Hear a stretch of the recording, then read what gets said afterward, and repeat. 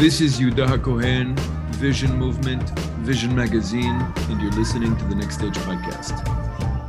A lot's come out in the last week. Israeli journalist Barak Ravid has exposed the behind-the-scenes story of former U.S. President Donald Trump's relationship with the State of Israel, and more specifically, with our former Prime Minister, Benjamin Netanyahu. And the best part about this from our perspective is that everything that's come out in recent days has pretty much validated the analysis put out by Vision Magazine over the last 5 years. So I thought it would be appropriate to bring onto the show Ari Osher, one of the leaders of Dorenu, which is a branch of the Vision Movement in New York, and a frequent contributor to Vision Magazine. I thought I'd bring Ari onto the show to discuss a lot of what's come out in recent days, how it's being perceived by the Jewish community in the United States, how it's being presented in the news cycle, and how this can actually help us to better understand the nature of our relationship with the United States and manage that relationship moving forward. Ari, welcome to the show. Hey, Yehuda, good to be here. All right, so you've seen the news. You mentioned to me before the show that you've been following Barak Ravid for a while anyway, aside from this issue. Mm-hmm. How is this story being presented in the news cycle where you are, and how is the pro-Israel community reacting? So it's interesting. As you said, I've been following Barak Ravid for a while, and for those that aren't familiar with him, so he's a pretty prolific, prominent reporter in Israel. He writes for Walla News in Israel, and also he's the Axios Middle East correspondent in the United States. And he's been pretty good at having these exclusive scoops over the past few years, especially as it pertained to the Trump administration. He was always on the forefront, breaking the news with Abraham Accords and all the different Middle East moves that were happening under Trump. And I mean, there hasn't been much under Biden thus far, but he has those as well. Generally speaking, he represents more of the Western mindset of Israeli politics, of Israeli society. And you very much see that in his writing, in his reporting, particularly on this matter. What's interesting is he, generally speaking, that camp, I feel like, isn't the most pro-Trump in the sense of how people on the right may be pro-Trump in the US. But he comes in and portrays it as a real historic achievement, which in fairness to Trump, I think that there is some validity to that, in the sense that there was an agreement that was signed. That hasn't happened in over 20 years. You're talking about the Abraham Accords. Correct. Particularly the initial aspect of it, which was the agreement, the normalization of ties with the UAE. And it's been, especially his most recent reporting, he came out with a new book, Shalom Shel Trump, the Piece of Trump. And in it, he talks about a couple different aspects of it, but really the behind the scenes of what brought forth the Trump peace plan, quote unquote. And one of the big newsmaker, the thing that kudos to him for putting that out when he announced his book, because it really gave prominence to his name and his new book, was what Trump said about Bibi afterwards, which was "F you, Bibi." And it's funny because especially in the United States, people who are pro-Trump are like super pro-Bibi, they're like together, glued together. No, well, this might force some people to choose. It's not just that the pro-Bibi. I think that a lot of people in the United States, whether Jewish or otherwise, who support the State of Israel, tend to have also been co-opted into Republican politics, into a conservative American worldview that led them into the pro-Trump camp. And I think now that they're in the pro-Trump camp, and that camp is so powerful, and there's so much ideology built around that camp, especially, with the rise of what we can call, for lack of a better term, American fascism in the United States. I think what Barak Ravid has done has exposed the contradictions between the pro-Trump and pro-Israel positions, and shown us that Donald Trump is in many ways no different from any other US president when it comes to the state of Israel, had more or less the same agenda, and was trying to coerce, was trying to force a deal on Israel that would have forced us to relinquish a sizable portion of our country. 100%. Something that stood out to me in his reporting, and this was touched on, it was widespread when it was actually happening live, was at the time, shortly prior to the normalization of ties between Israel and the UAE, was Netanyahu floating the possibility of annexing Judea and Samaria, the West Bank, so to say. And, there was reasons why he picked why he wanted to do it then. There was the election coming up, wanted to play into his base, whatever those reasons are. But something that stood out to me so much at the time was just this insistence. And Barak Ravid, really expounds on it in his new reporting, of really almost threats from the Trump administration, the higher up people, the Kushners, the Berkowitzes, do not annex. Trump fuming over the concept of annexation, and basically saying you cannot do this unless we give you the green light. Mm-hmm. Which that's very much counter to the concept of sovereignty of a nation, to be wholly subservient, that you won't make a move that, whether it's in the best interest of Israel or not, you won't make that move unless you get approval from your masters, so to say. Right. Well, I would argue that we've been learning a lot about Benjamin Netanyahu in the last few months. I think that I've never voted for Netanyahu. I've never voted for Bibi. And I have many criticisms of him, especially when it comes to his giving Christian evangelical missionaries too much legitimacy and too much room to operate within our country. His attitude towards Palestinians, although I would say the latter is probably more the result of the two-state paradigm he's been forced to work within. I wouldn't say Bibi's any more anti-Palestinian than any other Jewish leader of an Israeli political party today. But still, I've never voted for him. I've never identified with him to the extent that I wanted to support him on election day. However, one thing that's become clear to me in recent months, and I think what Ravid revealed really only confirms what I think became obvious during Netanyahu's speech when our current government was sworn in. And that's that Bibi had spent the last 12 years protecting Israel from Washington, both from Barack Obama and from Donald Trump. And I think, the pro-Israel sectors in the United States, obviously, pro-Israel Jews, but also other pockets of American society that are supportive of Israel. And many Israeli nationalists here actually have taken the position that Trump had given the green light for Netanyahu to do whatever he wanted. Netanyahu decided not to annex, and that this was a wasted opportunity. We heard, I think it was even Naftali Bennett who spoke in this language, that this was a wasted opportunity, that Netanyahu did not act, that for some reason Netanyahu doesn't want to annex parts of the West Bank, of Samaria and Judea to the state of Israel. Whereas I think the opposite is true. And I think the opposite should have been obvious to everyone, that, Netanyahu has always done a great job at keeping his cards close.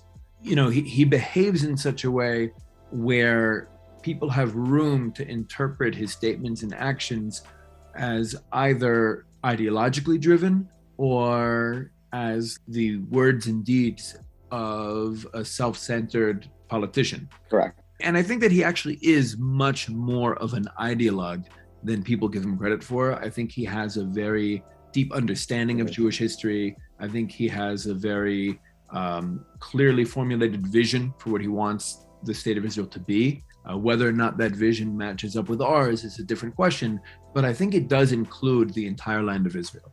And I think that's something that Netanyahu has always been strong on. He is strong on personally, meaning during his first term in office, he was weak in not being able to outmaneuver US President Bill Clinton, meaning Clinton was able to outmaneuver Netanyahu, was able to force him to give up 80% of Hebron. He thought he would be receiving Jonathan Pollard. He did not receive Jonathan Pollard at the time. But I think that Bibi's second term in office, the 12-year term, was a period in which he really demonstrated a lot of skill at not resisting the Americans frontally in the way that somebody like former Prime Minister Yitzhak Shamir had done, but rather outmaneuvering them, slipping through their fingers, telling them one thing but doing another, all the while trying to safeguard what he perceived to be the national interests of the Jewish people. And I think that Netanyahu 100% wanted to annex as much territory as he could to the state of Israel. And what the only thing that made sense to me was that the administration in Washington wouldn't allow it, and certainly wouldn't allow it without him also giving up the lands that the Trump administration's deal of the century demanded he give up. So I think that Trump's statements reveal that this analysis had been correct all along, that Netanyahu was the one who wanted to annex, and the only reason he didn't was because the Trump administration wouldn't let him. Yeah, I agree with that. You know, from the reporting, as we've seen, it shows Bibi, like you said, trying to constantly outmaneuver Trump, try to be a step ahead in private, in their Oval Office meetings, saying one thing, but then when they do the speech in the Rose Garden, saying something completely different, but to fit his agenda. And I agree. I think Bibi does have a pretty foundational grounding in Israel's history, coming from his family and his background. Mm-hmm. I think definitely that's true. Mm-hmm. Yeah. And so from my perspective, Trump's statements really clarify a few things for us. In addition to the fact that it was Trump who stopped Netanyahu from legally annexing parts of the West Bank to Israel, I think it's now very clear that Netanyahu did not actually want to surrender any territory, meaning that he has a deep ideological opposition to giving up land, even within the context of Trump's deal of the century. Trump also came out and said that it was Netanyahu much more than Palestinian Authority leader Mahmoud Abbas who prevented the division of our land into two states. Meaning that, Trump said that when he came into office, he really perceived the Israelis as wanting peace. And again, when we talk about peace from the American diplomatic context, we're talking about dividing our land into two separate states, each dependent on the US for survival. Right. So Trump came into office believing that Israel was eager for such a peace, and that it was the Palestinian leadership, Fatah, Mahmoud Abbas, that was preventing this peace from happening. And in office, Trump says he had learned that it was actually Netanyahu, much more than Abbas, who was opposed to this framework, was opposed to the division of the land, and from the American perspective, was therefore opposed to peace. And what that says to me is that Netanyahu actually has a deep ideological commitment to Eretz Israel, to the land of Israel, and an unwillingness to compromise on her. This is, by the way, interestingly, I think we can contrast Netanyahu's actions with that of our current Prime Minister, Naftali Bennett. It was a few weeks ago, it was reported on the radio here, that in a security cabinet meeting after he had gone to Washington and sat with Biden, he expressed shock to his ministers that the US is firmly opposed to Jewish building in Judea and Samaria, firmly opposed to any more Jewish building in the West Bank. And this was a shock to Bennett, meaning the fact that Bennett is shocked that a US administration is opposed to Jewish life in the West Bank already says to me that this guy is completely unqualified for his job. Like, this guy should not be Prime Minister of Israel if he doesn't know going into his job that the Americans are the number one obstacle to Jewish life in Judea and Samaria. That it's consistent US foreign policy since the Six-Day War to force Israel to relinquish the lands that we won in that war. And that any Jewish building in those lands is perceived by the US as an obstacle to its agenda. It's somewhat of a tangent on this. We spoke prior to the US election in 2020, a few months before, and we were talking about who would be quote unquote better for Israel, Trump or Biden. And you brought to my attention a really interesting concept, and I'm curious how it plays out under a Bennett prime ministership right now, was this idea of Bush 2, so obviously the devastating withdrawal from Gaza under Ariel Sharon, and then fast forward to Obama's years, a very contentious relationship. Bibi and Obama really open in that respect, their beef for each other.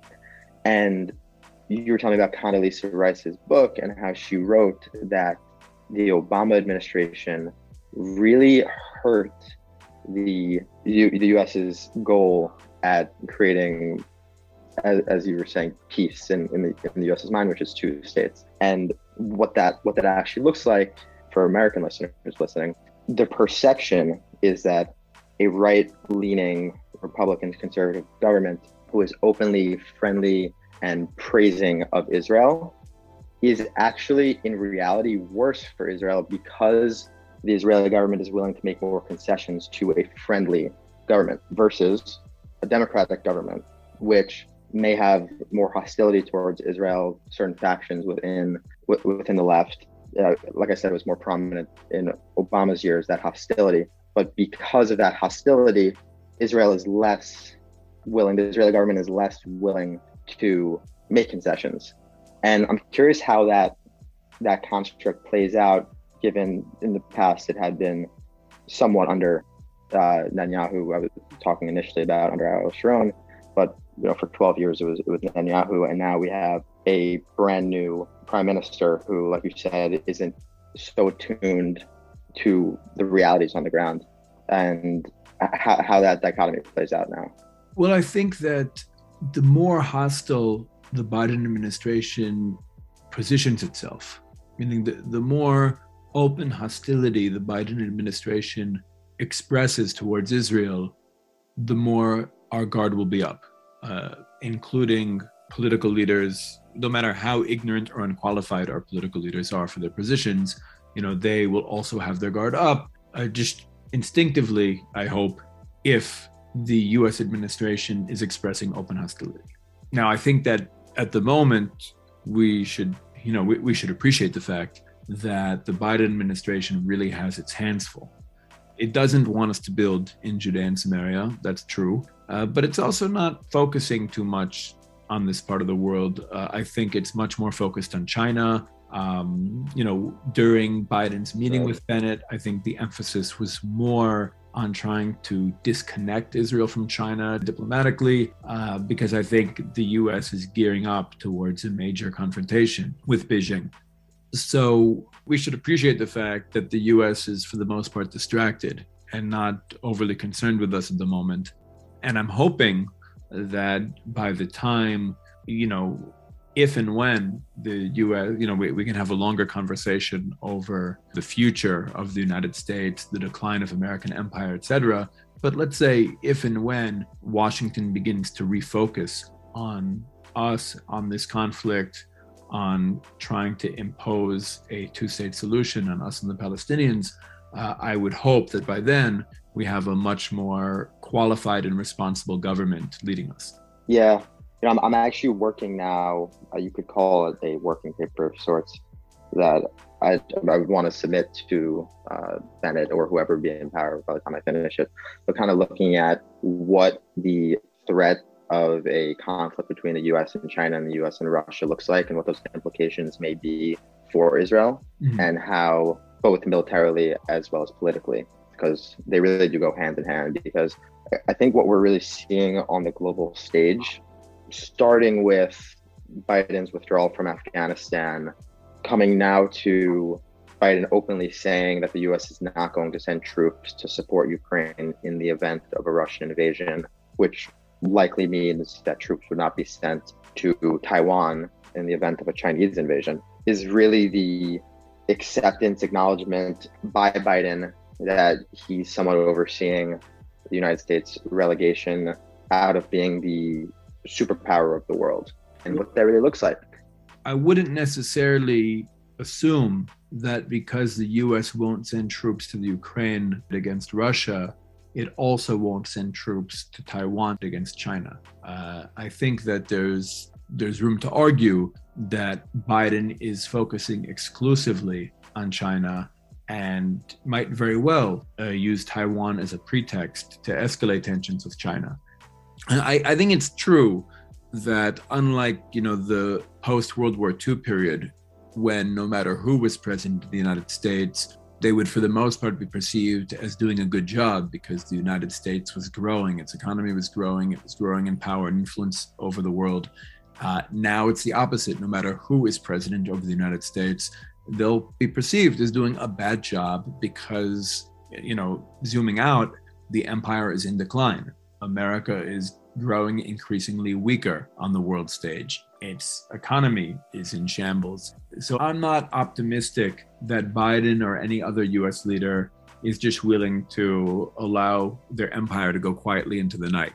I think they're going to lash out. I think that China is the obvious target today because China is the most potent threat on the world stage to American dominance.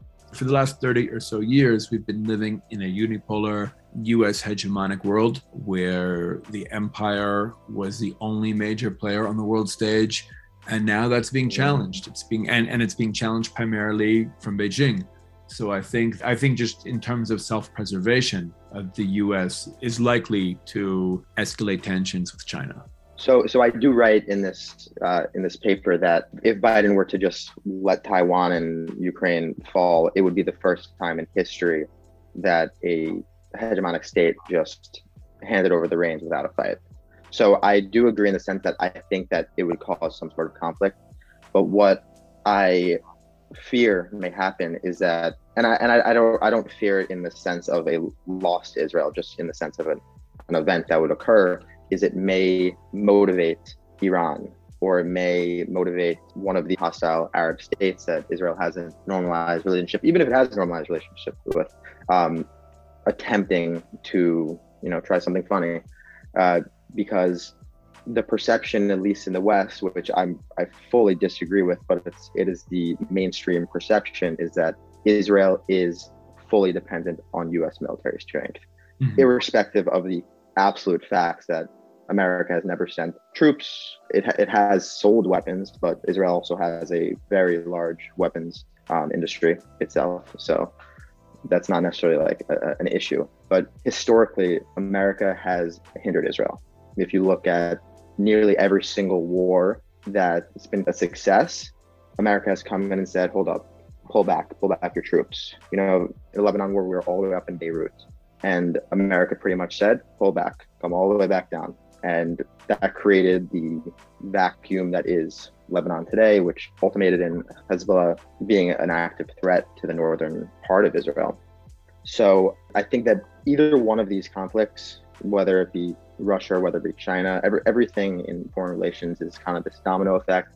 And I think either which one could be the domino that could lead to a much larger global conflict that we find ourselves in. And I really think it's important for the Israeli government to be proactive, both militarily and politically in that respect. Yeah, absolutely. And you gave only one of several examples, really, because we can look at almost every point of U.S. foreign policy towards the state of Israel since 1948 and see how the U.S. was always interested in controlling Israel, in limiting our strength, in keeping us dependent, in making us dependent, but not allowing us to be big, strong, independent, self-sufficient, and develop our own, even culturally. I think that the United States feels threatened by Israel going deeper into our own identity. I think the sectors of Israeli society that are more connected to Jewish identity and Jewish history and the things that have been driving our people for thousands of years appears threatening to people in the US establishment. What Definitely. They want, I think what the US is interested in is a small and dependent state of Israel that would function as an outpost of Western civilization in the Middle East. And as you pointed out earlier on the show, there is absolutely a sector of Israeli society with a lot of power that has essentially wanted the same thing, has envisioned the state of Israel as an outpost of Western civilization in an otherwise quote unquote savage region. In fact, our former Prime Minister Ehud Barak described the state of Israel as a villa in the jungle, right? As an island of civility in an otherwise barbaric part of the world. And that's not a mindset that's really helpful to anybody at this point. Another thing I want to point out that became clear from these recordings and from Ravid's book is that Trump saw Defense Minister Benny Gantz as somebody he could work with. He saw Benny Gantz as somebody who is interested in advancing U.S. interests in the region, implementing a two-state solution, somebody the Americans could work with. And, we've been saying for years, this is not something that's come out. The claim that we had been making, that I still hold to be true, is that Avigdor Lieberman, our current finance minister, had made himself or had offered himself to the Trump administration as their man in Israeli politics, and that he prevented the establishment of a nationalist government here in order to force Netanyahu to share power with Gantz. I think that it was the Trump administration that had wanted Gantz as a partner to Netanyahu and worked through Lieberman to prevent the establishment of a government that would not include Gantz. And this is one of the major reasons for the political turmoil in Israel over the last couple of years, the 4 election cycles that we had and the inability of Netanyahu to form a government, because it was important to the Trump administration that Benny Gantz be included. Yeah, I did find that interesting reading that too. But it doesn't surprise me, because I think Benny Gantz does very much represent that sector of Israeli society that is very much embedded and has bought into, the concept of Western civilization. But I think I really do agree with what you were saying about the threat.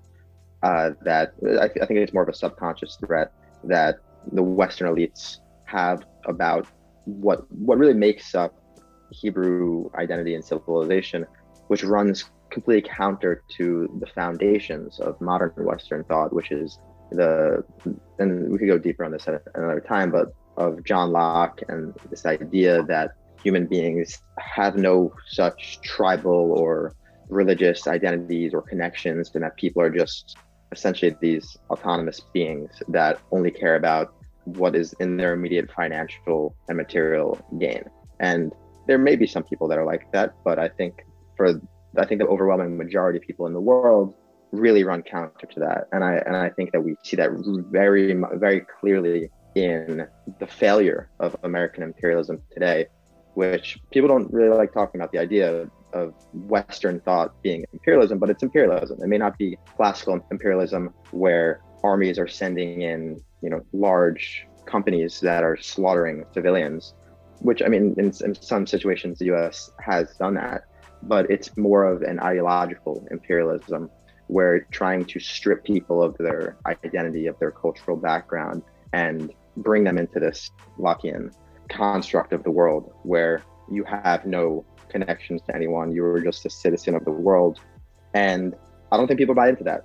And especially as the Israeli population grows more in the observant sectors, which are generally more connected to the traditional values of Hebrew culture and civilization, I think we're going to see a much larger pushback against the encroachment of Western ideals in Israel, which I think is a good thing.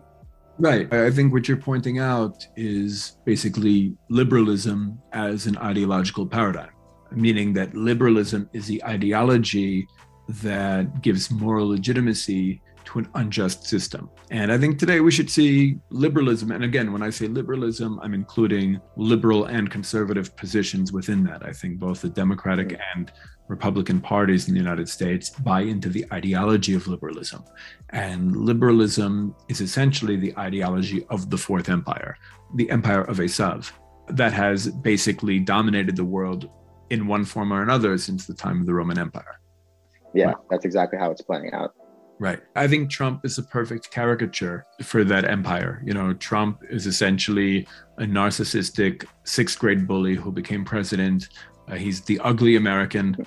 I think it's funny that Trump is perceived by so many people in the United States in much the same way as the rest of the world perceives the average American, right? Trump was just like the perfect American caricature on the world stage to represent this, ugly empire in decline.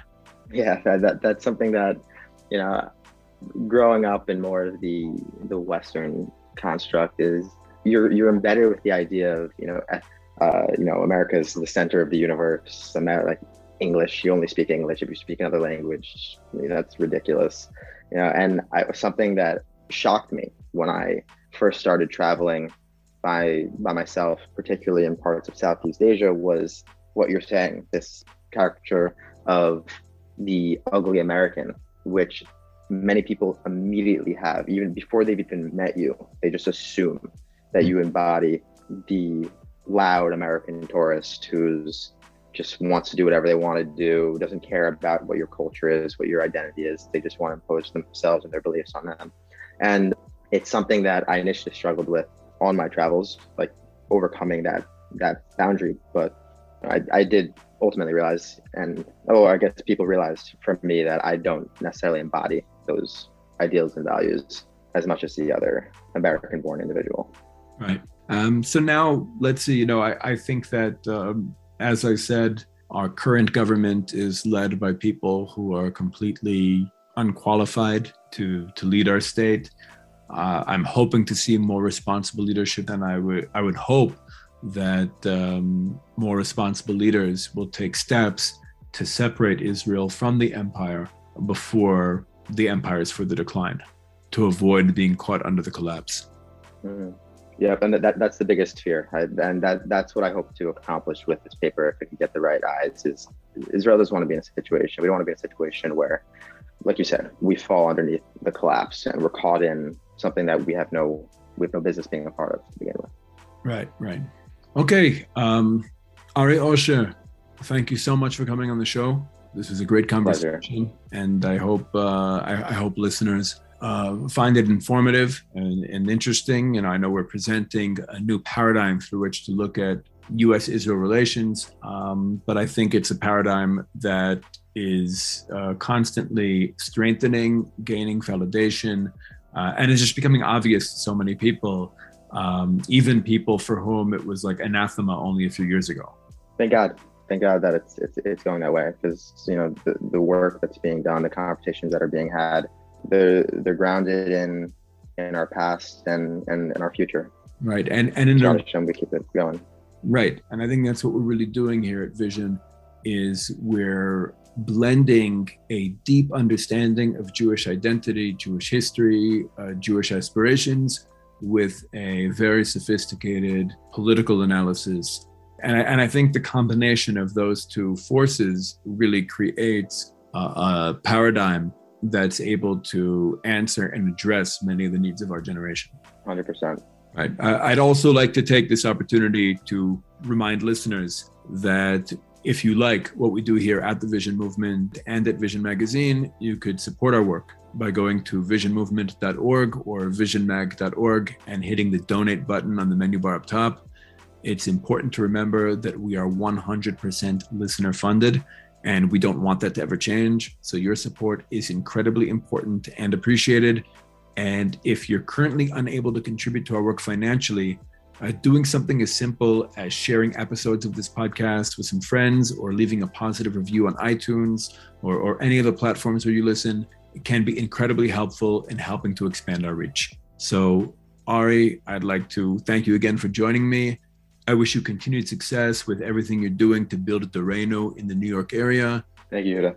And if listeners are interested in checking out the show notes for this episode, you can go to visionmag.org/thenextstage66.